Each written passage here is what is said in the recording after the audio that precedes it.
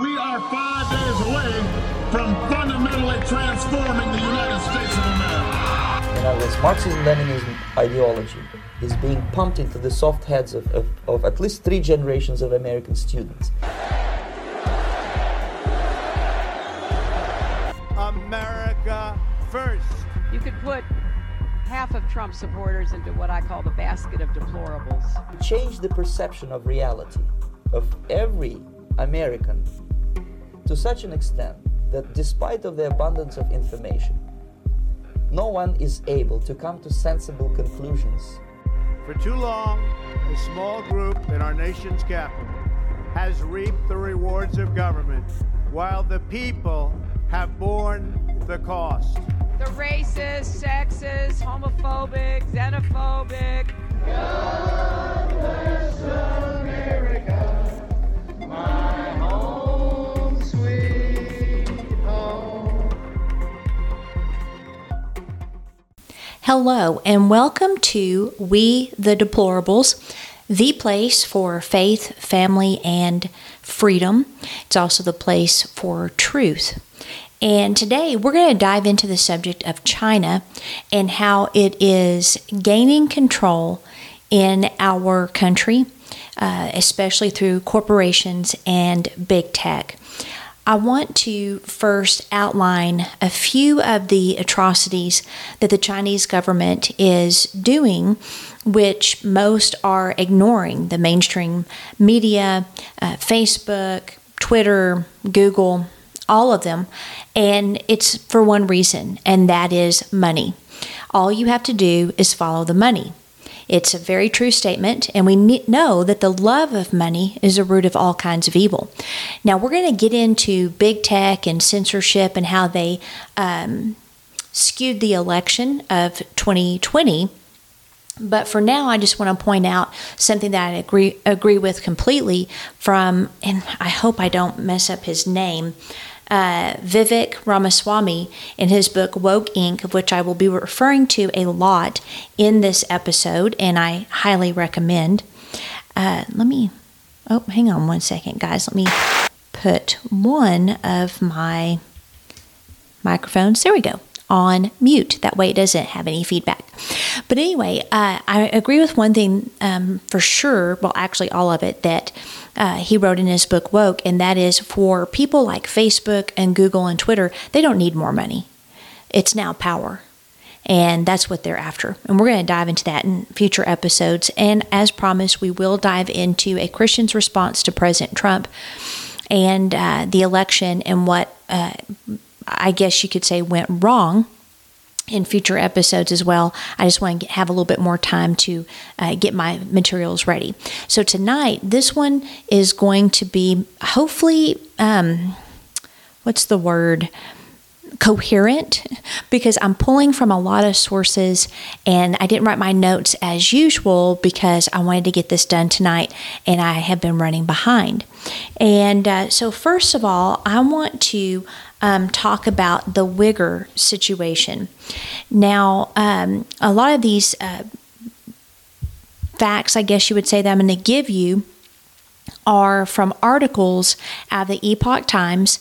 And if you want real news, Epoch Times, Daily Wire, they're great places to go. But I wanted to read to you a few of these articles, which I'll have in the show notes. This one is from September 14th. It was updated September 15th. And the title of it is A Uyghur Tribunal Wraps Up Second Hearing, Genocide Verdict Expected in December.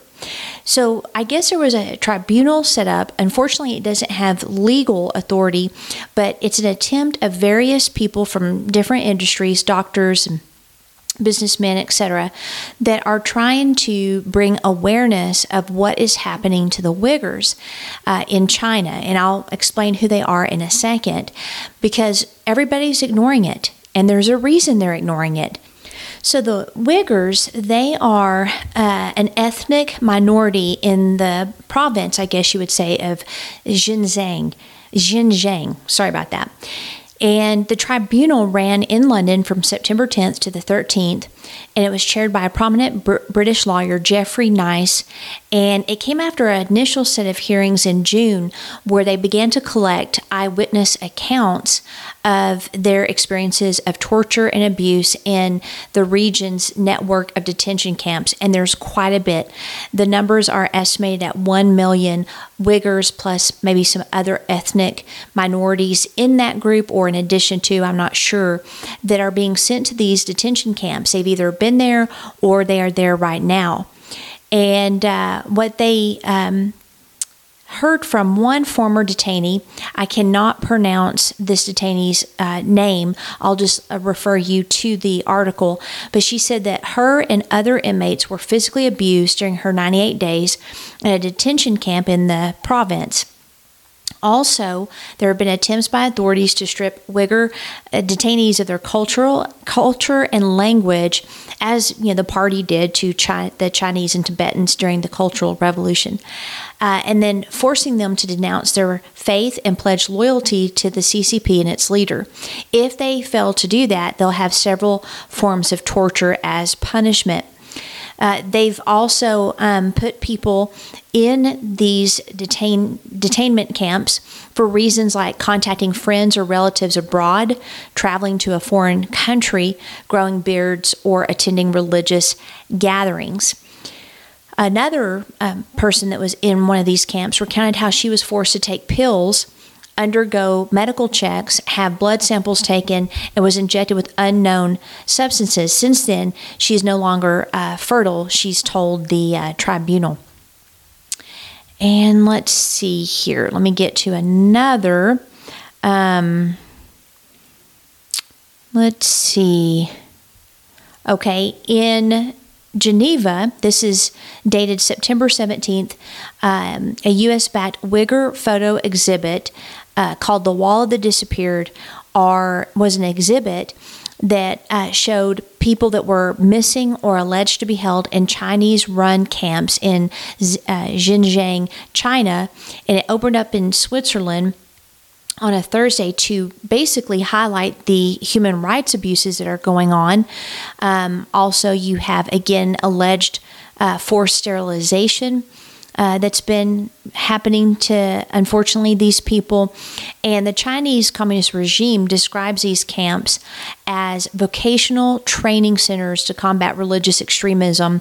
And then we've got a member or several states that the Chinese regime has urged not to attend the event over the suppression of Uyghurs.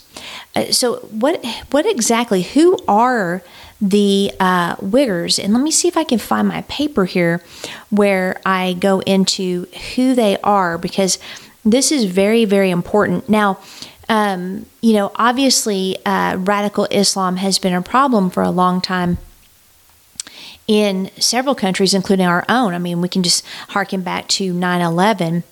But that doesn't mean that you put people in camps and torture them. And so I looked up the Uyghurs, and basically they are Turk Muslims. And so that tells me that they must have some type of Turkish descent. And I could be completely wrong and may sound like an idiot. So if y'all find anything different on this, please let me know.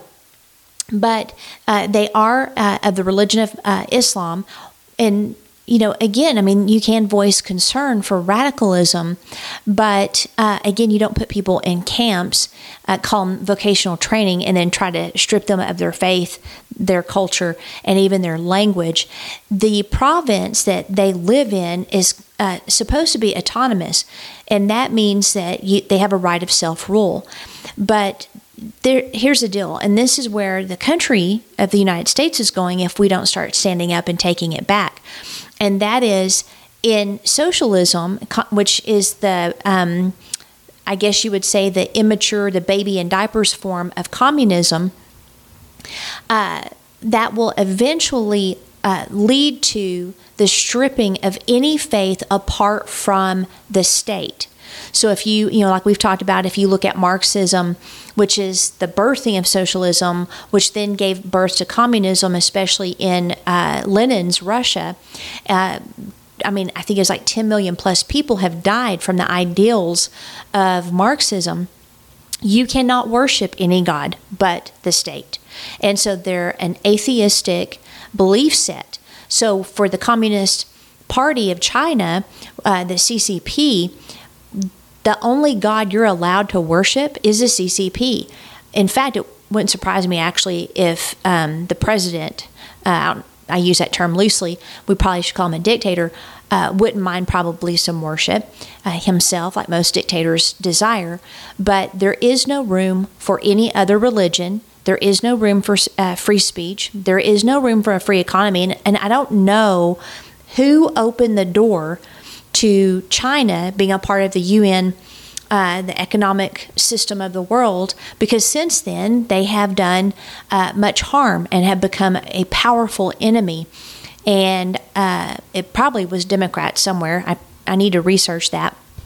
So we have this situation where there is some genocide that is occurring to people that do not believe as the CCP demands. Another thing that I want to highlight is Hong Kong. Hong Kong is a very interesting situation. It's kind of like it was rented by the British for many, many years with the agreement that at some point it would no longer lease Hong Kong and China would take it back over. But it was, a British colony. However, as part of the agreement with China to turn Hong Kong back over to their domain, they were supposed to preserve the autonomy that Hong Kong was promised. Now, I don't know why these leaders keep believing the CCP. Seriously, the only thing I could think of is there's money being exchanged somewhere, because surely people cannot be this stupid. They were promised that they would still have the fundamental freedoms. They would be able to have their democracy, the rule of law that they wanted. Well, since the CCP passed a national security law and other measures to basically begin suppressing people in Hong Kong, the city police have arrested over 10,000 people for their roles in mass protests in mid-2019 against plans allowing extradition to mainland China. You know what that means? You'll never see your loved ones again if you're related to any of the 10,000 people that were then shipped over to China. They're either put in camps, or they're put in prison, or they're killed. Hong Kong, who, enjoyed democracy until 1997, when it had to go under Chinese communist rule, they were promised, obviously these freedoms. And instead, as we've seen with their laws, they have ushered in, secret arrests, the suppression of free speech. We have, 100 arrests of dissidents, leading to more than 60 charges, mostly against Democratic politicians, activists, journalists, and students. And have y'all noticed that on the anniversary of Tiananmen Square that there's no longer any news shows that talk about that? That's because they're bought and paid for by China, and they're not going to. Another thing that I discovered that is shocking is the silence of the global media on China's forced organ harvesting. Now, let me explain to you what this is. The forced organ harvesting is where people are killed, and then their organs are harvested, and they go to the biggest bidder. That's basically what it is. This is unbelievable. People are being murdered for their organs. This article is dated September 25th, 2021, and it's the World Summit on Combating and Preventing Forced Organ Harvesting, and they turned their attention to the silence, the media silence of one of the greatest atrocities. It's a $1 billion industry in China. $1 billion.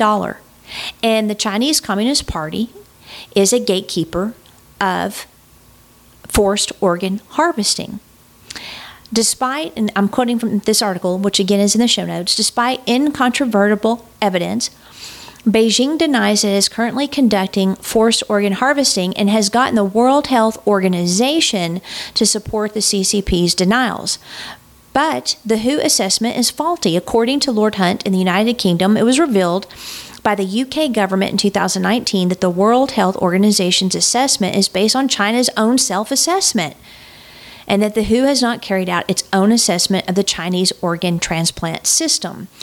Basically, it's the not the coyote that's overlooking the hen house. What are those called? Good grief.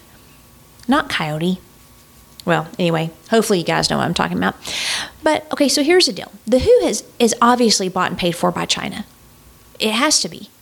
Because remember, we now know that Fauci and his organization, he's one of the highest paid government hacks in Washington, was doing gain of function research. It's also come out that he knew about it, and that's why they wanted to hush up the outbreak of COVID.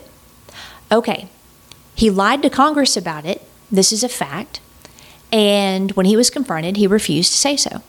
So he obviously had a gain there as well.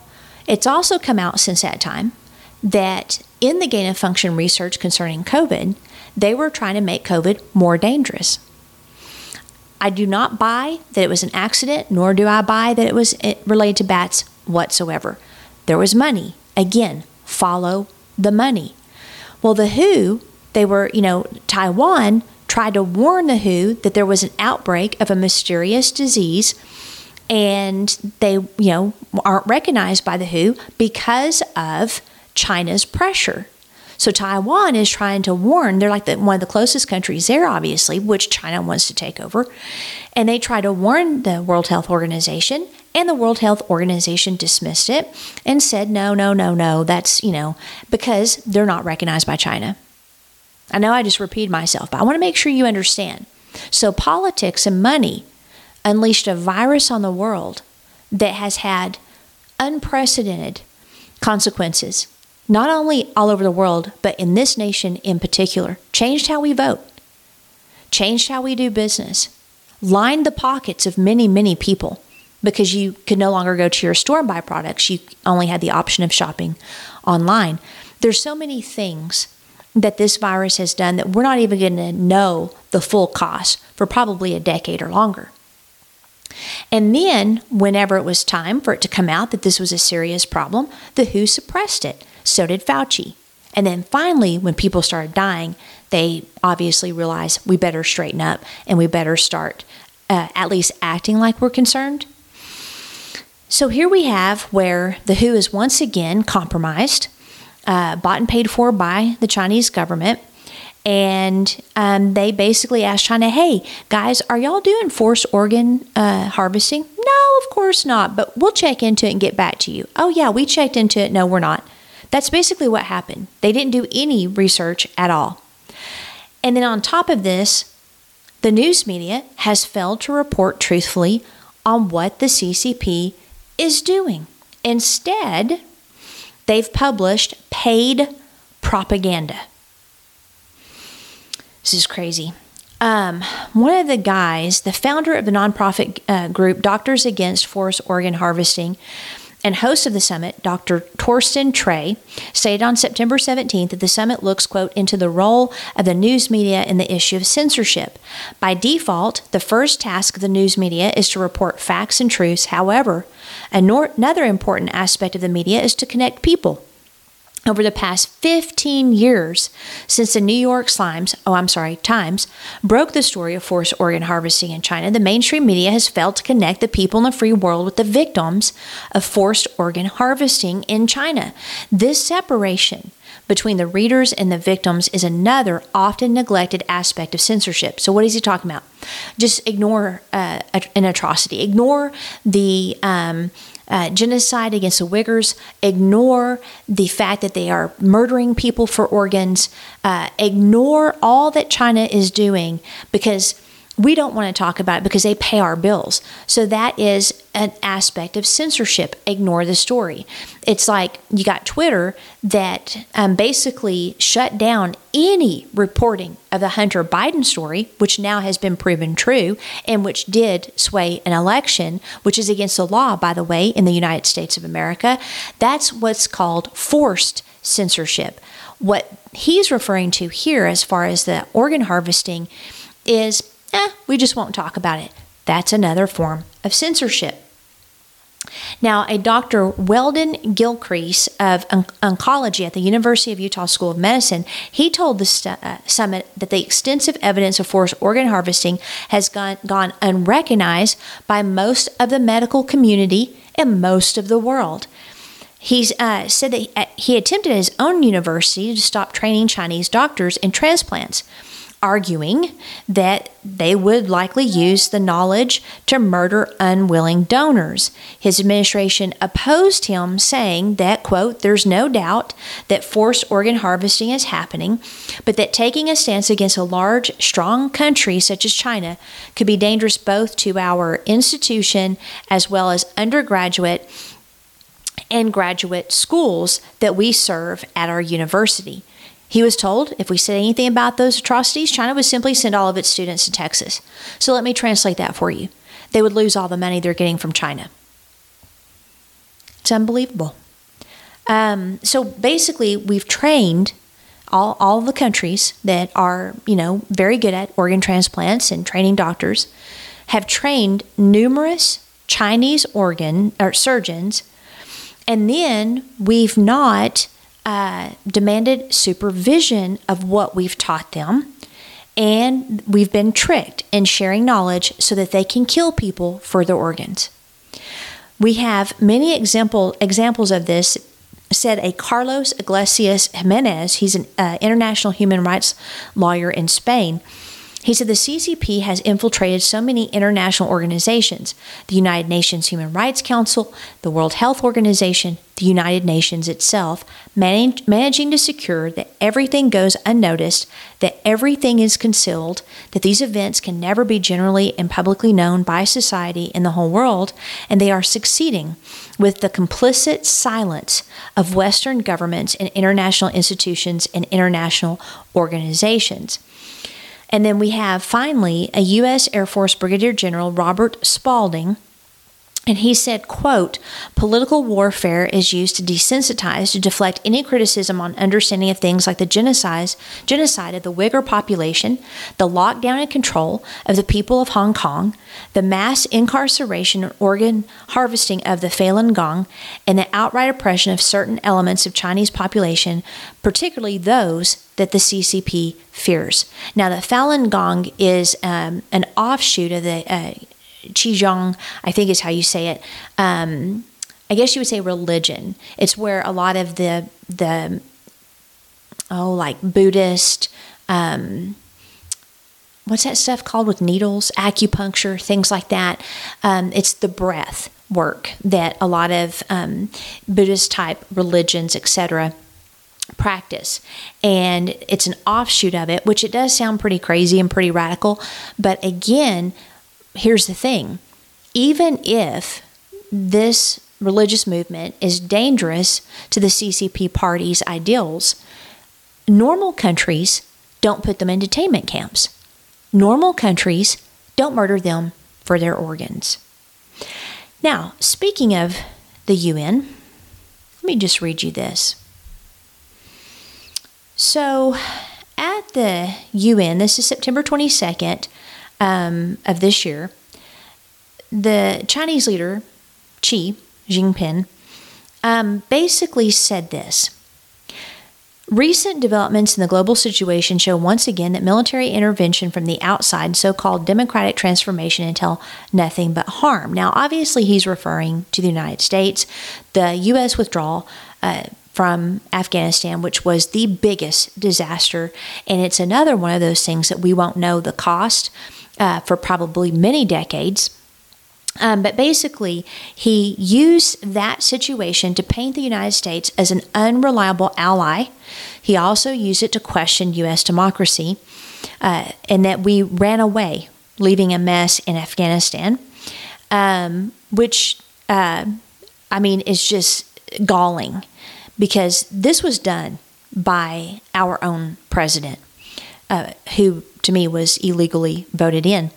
But he also used woke language, and we're going to dive into this just a little bit.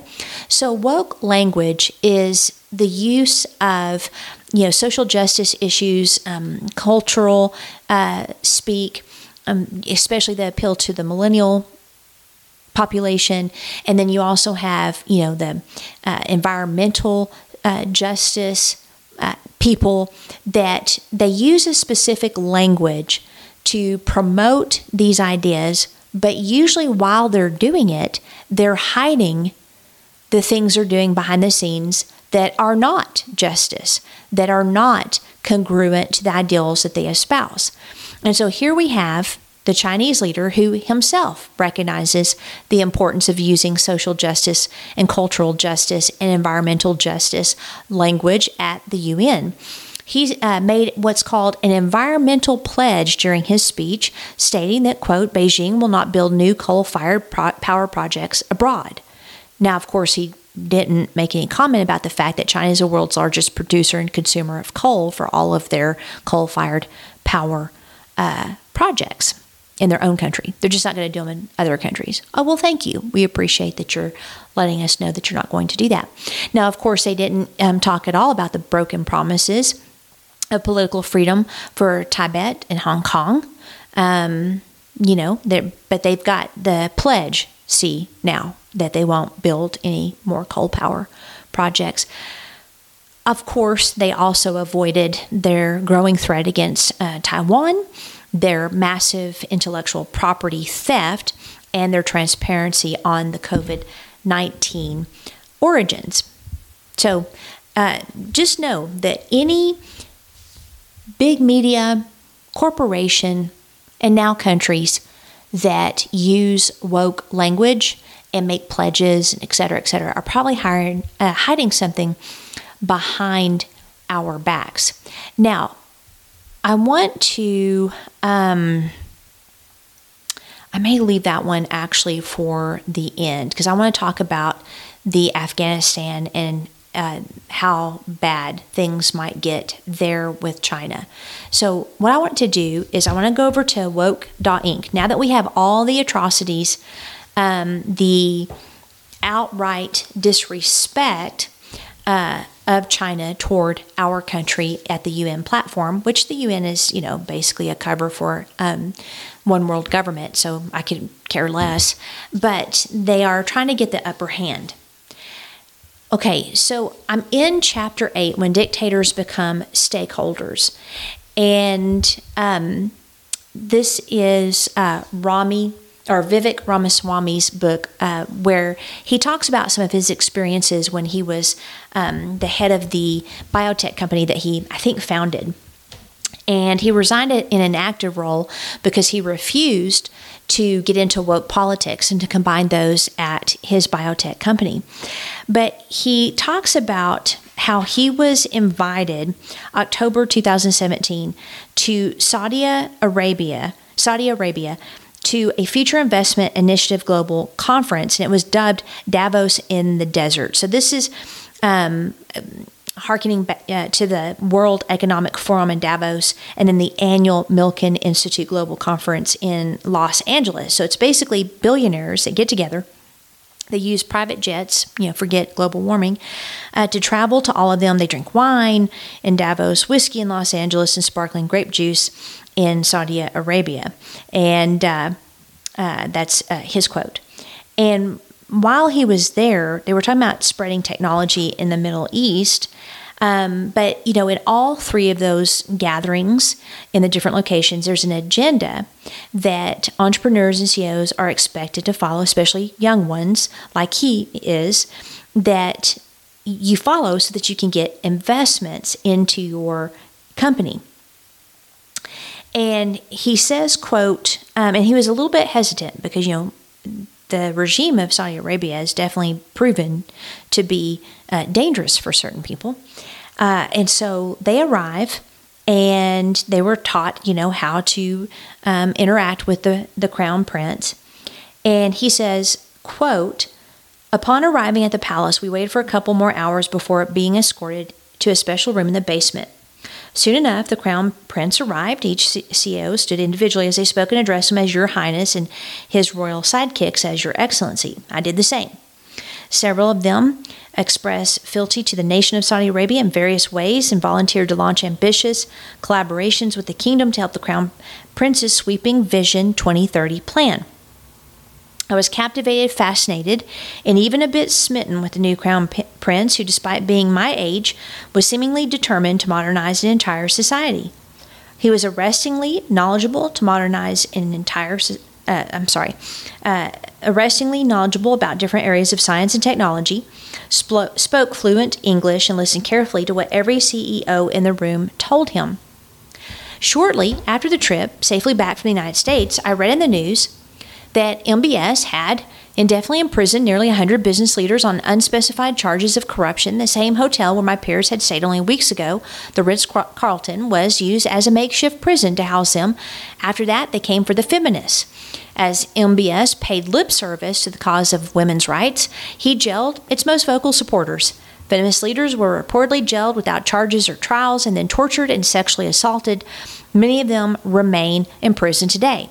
Now, after that, the Khashoggi, the contributor to the Washington Post, he was lured into a trap in Turkey when he entered a Saudi consulate in Istanbul to get documents for his upcoming marriage.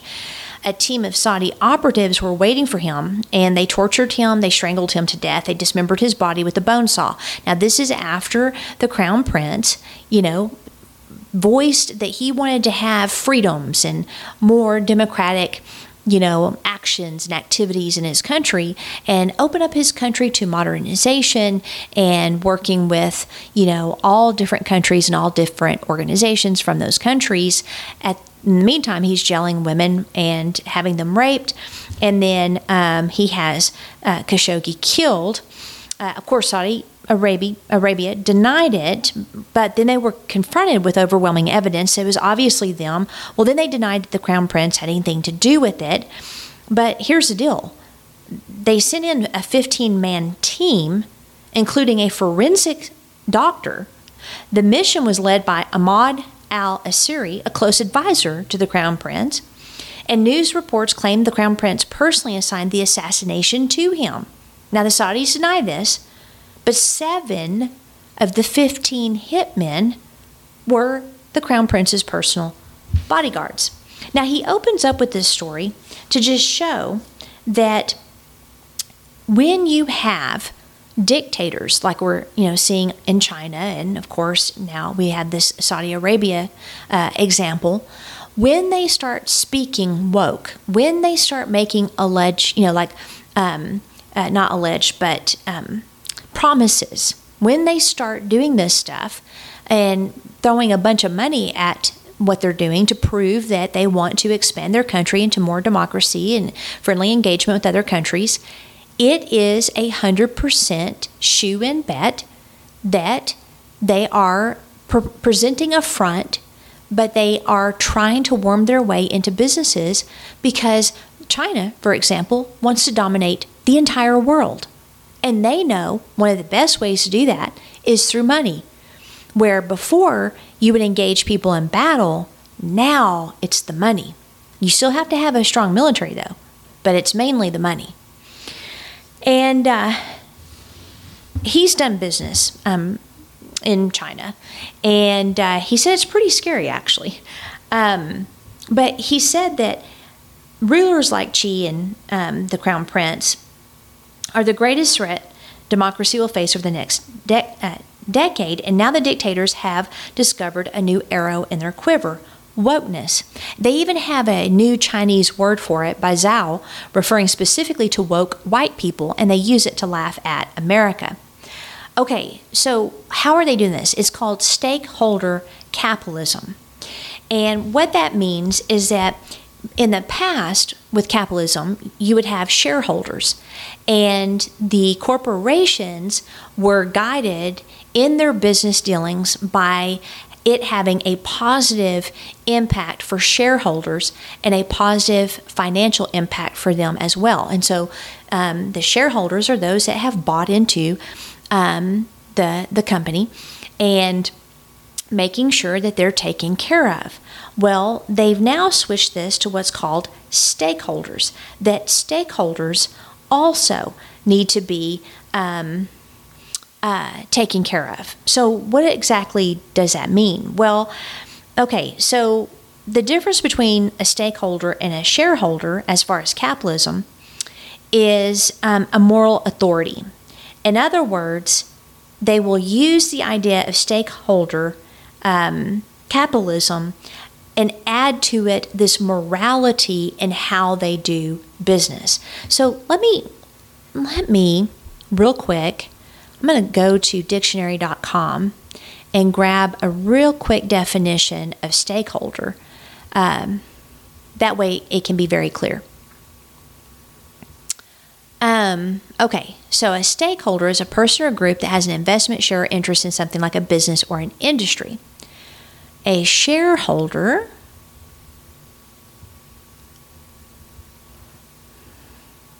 is the owner of shares, especially in a company or a corporation.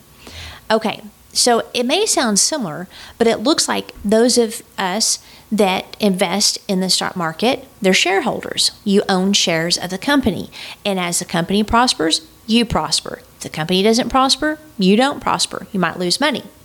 Stakeholder is anyone that has put money into the business, whether it is on Wall Street or outside of it, and most of the stakeholders are outside of it. Okay, so this is remarkable. In January of 2020, Silicon Valley darling Airbnb shocked the business world when it announced it would make decisions based on stakeholders, not shareholders, when it comes to corporate governance. Among other things, the company planned to hold a stakeholder day as an alternative to the conventional annual shareholder one. CEO Brian Chesky committed to changing the company's compensation program with factors important to stakeholders taken into account when bonuses were calculated. Sometimes woke companies are vague when making statements about stakeholders, but not Airbnb.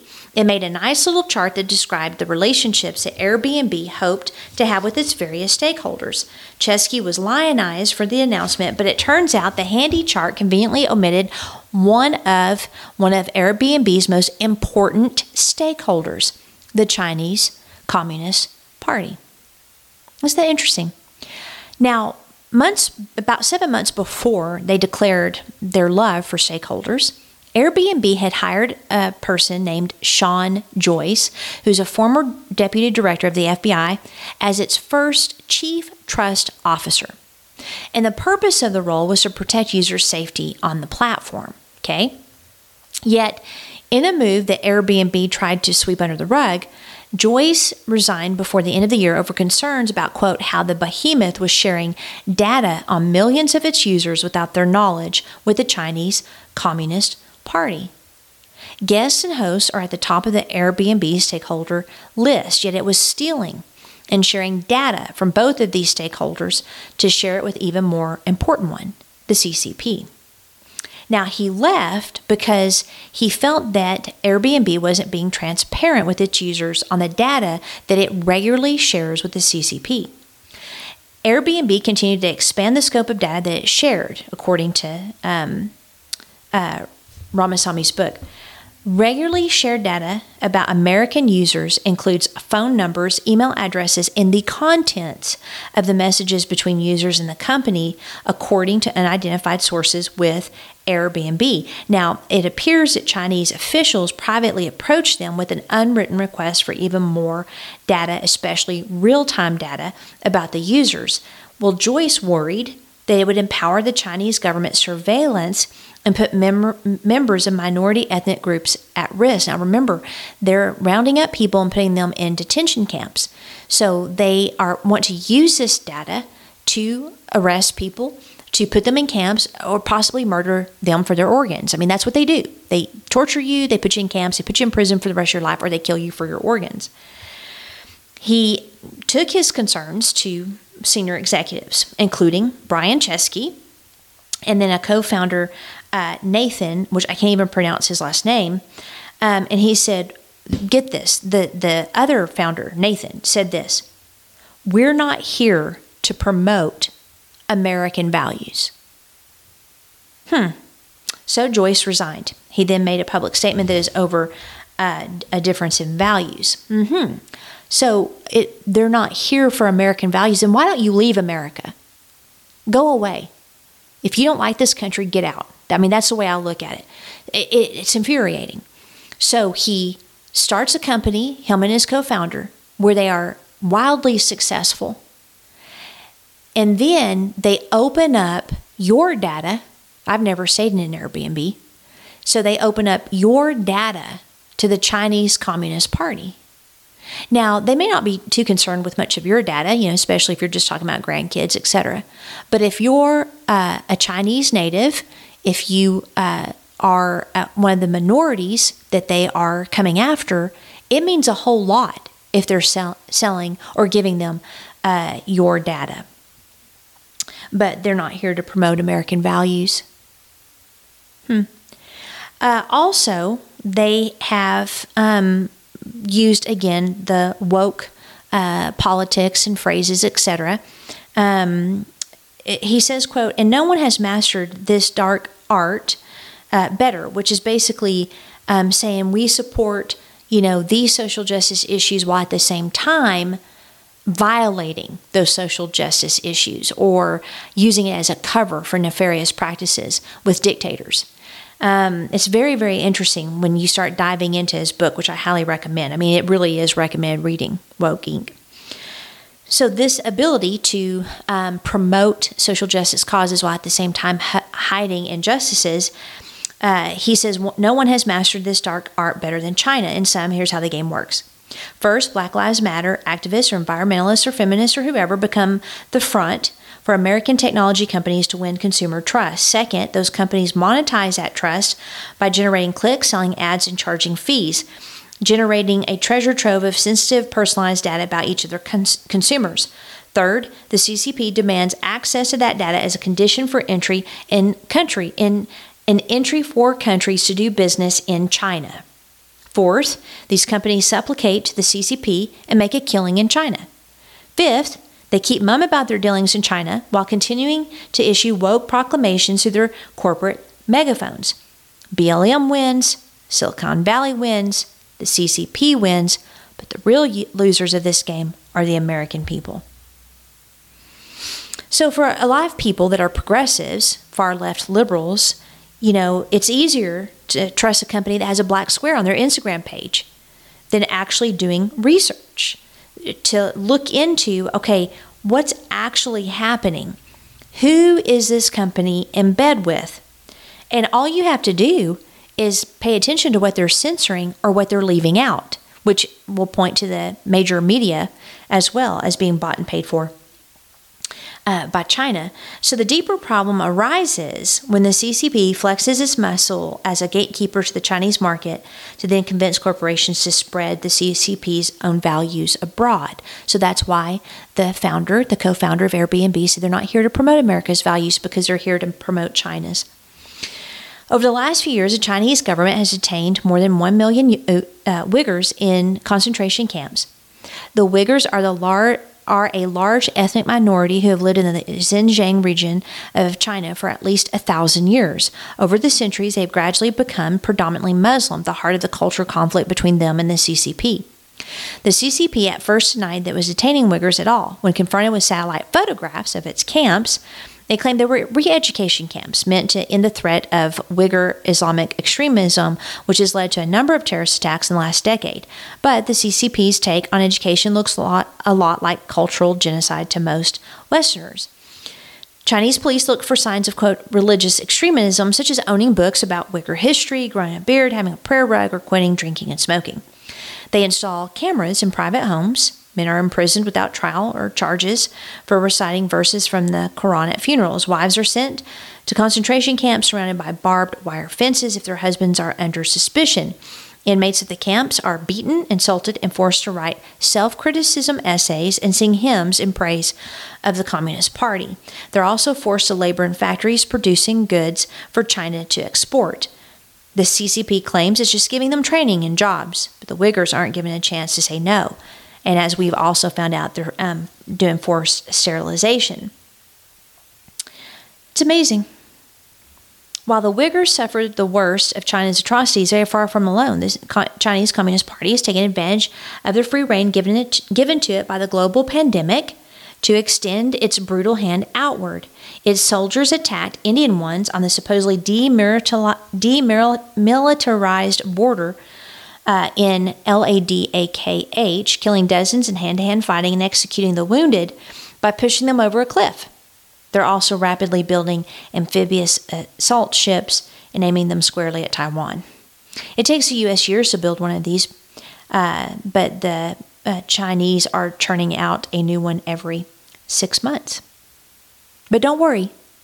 They support social justice issues, and they're not going to build any coal required projects outside of China. But, that's no big deal. The long arm of the CP have also reached all the way to America, too. When Houston Rockets general manager Daryl Morey tweeted from his personal account in support of Hong Kong saying, "Fight for freedom, stand with Hong Kong," the CCP was incensed. Turns out the Rockets do a lot of business in China, largely thanks to ex-Rocket star Yao Ming. And the NBA is trying to make inroads in the vast basketball-crazy Chinese market. In other words, China is a big stakeholder in the Rockets' business, and they flex their muscle. The Chinese consulate in Houston denounced Morey. Tillman Fertitta, the Rockets owner, followed suit. Daryl Morey does not speak for the Houston Rockets. The Chinese Basketball Association announced it would cease all cooperation with the Rockets. The NBA issued a statement calling Morey's tweet regrettable. The Rockets were reportedly considering firing Morey to appease China. All Chinese broadcasters refused to show any NBA games. Nike pulled all its Rockets gear from the stores in China. Isn't that amazing? And then, of course, everybody started apologizing.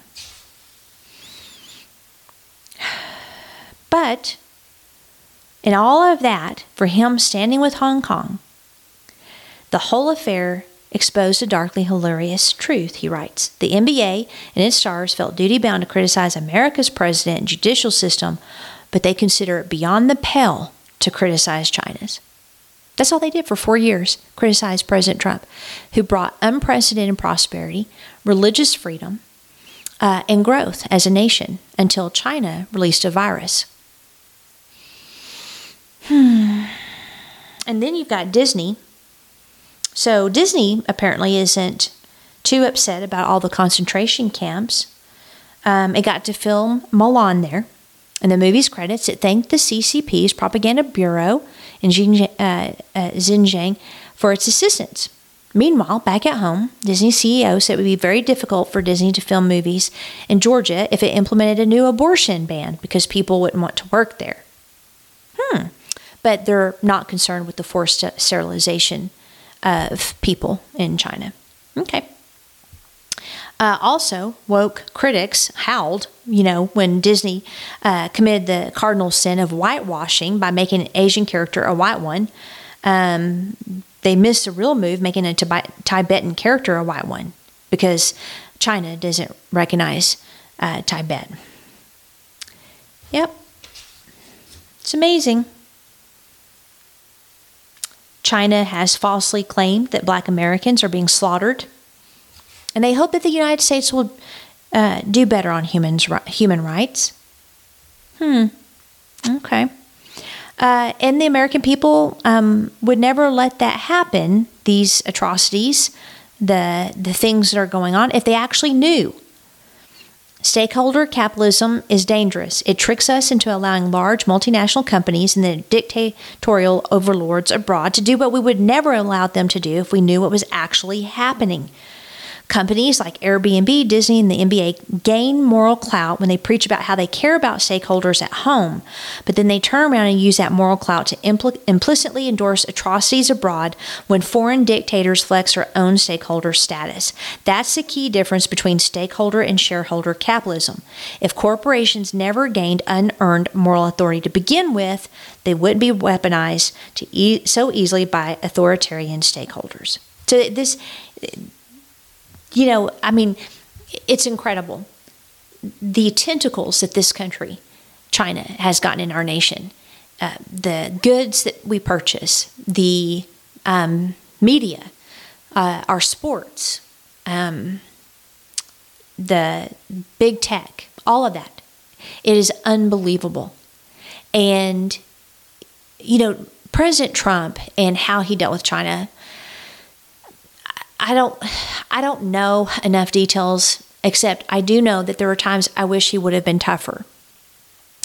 I understand maybe why people are reluctant to be as tough on China as we need to be because of how much economic clout they have.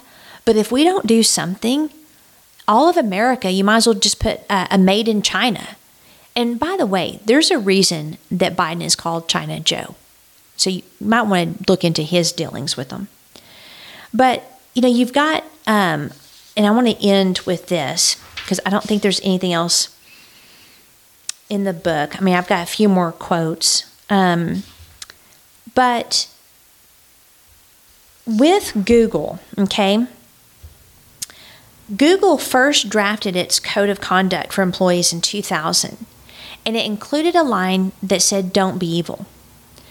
Now, it went abroad to do business in China, and they created a Chinese search engine. Now, what they included in the search engine was the ability for China to censor from 2006 to 2010. So they built censorship into the platform. That should tell you something, because they've also censored us in America, which we'll get into later in different episodes. Okay. After they became a victim of Chinese hacking efforts, Google eventually announced they would no longer comply with mainland China censorship, and they relocated to Hong Kong. Now, they gave lip service to freedom of speech, and they earned Google applause. Yay! They're getting out of China. That's so awesome. However, unbeknownst to virtually all of the company's employees, a team of engineers were assigned to work on a search system codenamed Dragonfly that would require users to log in to perform searches. It would track their location and share their data with a Chinese partner that would have unilateral access to that data. Terms like human rights, student protests would be blacklisted. Being evil was back in style, it appears. It was only when the internal memo about this project was leaked to The Intercept and the company was embarrassed that they shuttered this effort. Now, they may try to revive it in upcoming years. Why? Money. But basically, while they're saying we can no longer do business in China because they are an evil empire, blah, blah, they do that. They go to Hong Kong, and then they are quickly hired by China to create an even more invasive search engine that bans all articles all over the world on anything that has to do with human rights. Now, you tell me, you do a search, and you try to find positive things about President Trump and what he did through Google. It's almost impossible. In fact, it's worse since Biden was elected. But I started noticing this trend way before the election of 2020. I'm like, why can I not find anything positive whatsoever about Mr. Trump? It was ridiculous. The only reason I knew of some of the things was the Epoch Times and Daily Wire, even Fox News before they turned on this country. And it's because they've been censoring stuff for a very long time. And then you have Apple. It's removed from its Chinese app store messaging apps that allow users to bypass government-imposed firewalls. And they hid the Taiwanese flag emoji from users in Hong Kong, Macau.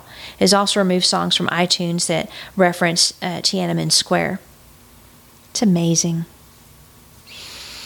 He goes on and on. BlackRock and Fink, social responsibility page for elite firm McKinsey and Company, who has been been in bed with dictators. Even the sequel to Top Gun, which is going to be released in 2021, in the original film, Tom Cruise wears a leather bomber jacket that belonged to his late father.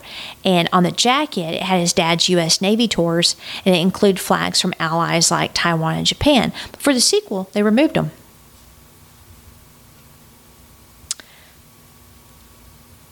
I like how he pointed out that the more we go woke, the easier it becomes for countries like China to co-opt woke methods to serve their own ends, kind of like the whole forced organ harvesting. The one product of wokeness on college campuses is the emergency of trigger warnings to students before being exposed to ideas that may challenge their presuppositions on social questions like race, gender, or climate change. It turns out that China took note of the effectiveness of this woke movement in 2020 based on a new Chinese law. Top universities, including Harvard and Princeton, have begun to label certain courses with a warning label if they teach any material that China may consider sensitive. And there's a growing list of topics that they want off limits. In response, at Princeton, students in a Chinese politics class now use code instead of names on their essays to protect their identities. I mean, that's crazy. The fear that China has inspired in America is crazy. It's really, really crazy. China and Saudi Arabia have cracked the code of stakeholder capitalism. They realize a simple truth, the same one I learned years ago during my summer at Goldman Sachs. Whoever has the gold makes the rules. I want to finish with the Saudi Arabia story. And I want to read this paragraph, page 178 out of Woke Inc. The public outrage from the business community about Khashoggi's assassination was short-lived. U.S. companies' condemnations of the murder were motivated by the acute demands of social justice activists, but those demands were fleeting as the activists eventually found other causes to champion. The initial fever pitch gradually gave way to silence, and the cost-benefit analysis for multinational corporations tipped back in favor of monarchical deference. Fund managers and corporate executives gradually went back to doing business in Saudi Arabia, just as they had done before. Richard Branson had rejected the proposed Saudi investment in Virgin Galactic in 2018, but by the next fall, his affiliated company Virgin Hyperloop was doing business in Saudi Arabia again. Indeed, in 2019, Virgin Hyperloop CEO said it was delighted to return to the Future Investment Initiative conference, which Branson had boycotted only a year prior. Uber CEO Dora, I can't even pronounce his last name, retreated from his initially critical stance in 2018. During a November 2019 interview, he said the murder of Khashoggi was a mistake, but that Uber had made mistakes too with self-driving, drawing an equivalence between a targeted assassination of a journalist and a pedestrian accident involving a self-driving car. McKinsey & Company went back to charging a small fortune for advising clients on how to do business in the Kingdom of Saudi Arabia. The cottage industry built around opening up personal connections in the Middle East was once again humming.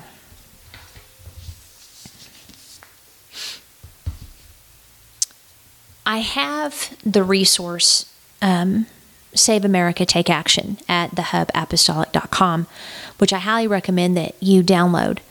But we're going to have to start being very selective in our purchases. We're going to have to start pressuring our government, our elected officials, to deal with this Chinese problem. Many of them are bought and paid for as well, by the way. Republicans, Democrats, independents, it doesn't matter. If they're not bought and paid for by China, a lot of them are bought and paid for by George Soros. I mean, the list goes on and on. Which, by the way, George Soros, what he has done, you haven't heard a lot about him. What he's doing is he's funding local elections. That's why the LA district attorney is crazy. In New York, AOC has been funded by him. The guy from Georgia has been funded by him.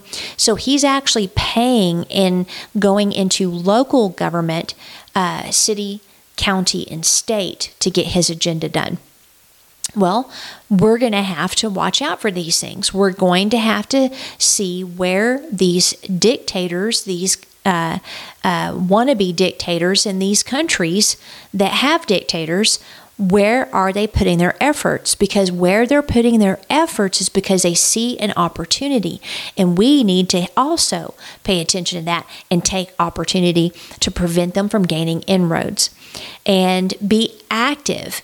Start committees on like centered around specific issues. Like, for example, have a committee for school boards and holding them accountable. Have committees that insist on new voter laws that will protect our future elections, because this country's over if we don't have voter reform and honest elections. Have committees that will focus on ending the special status that big tech social media platforms have. Demand greater and greater accountability. Don't buy Starbucks coffee because they're anti-American. Don't do business with Airbnb. Find other ones. You know, it's probably going to be impossible to boycott all of them, but to the best of your ability.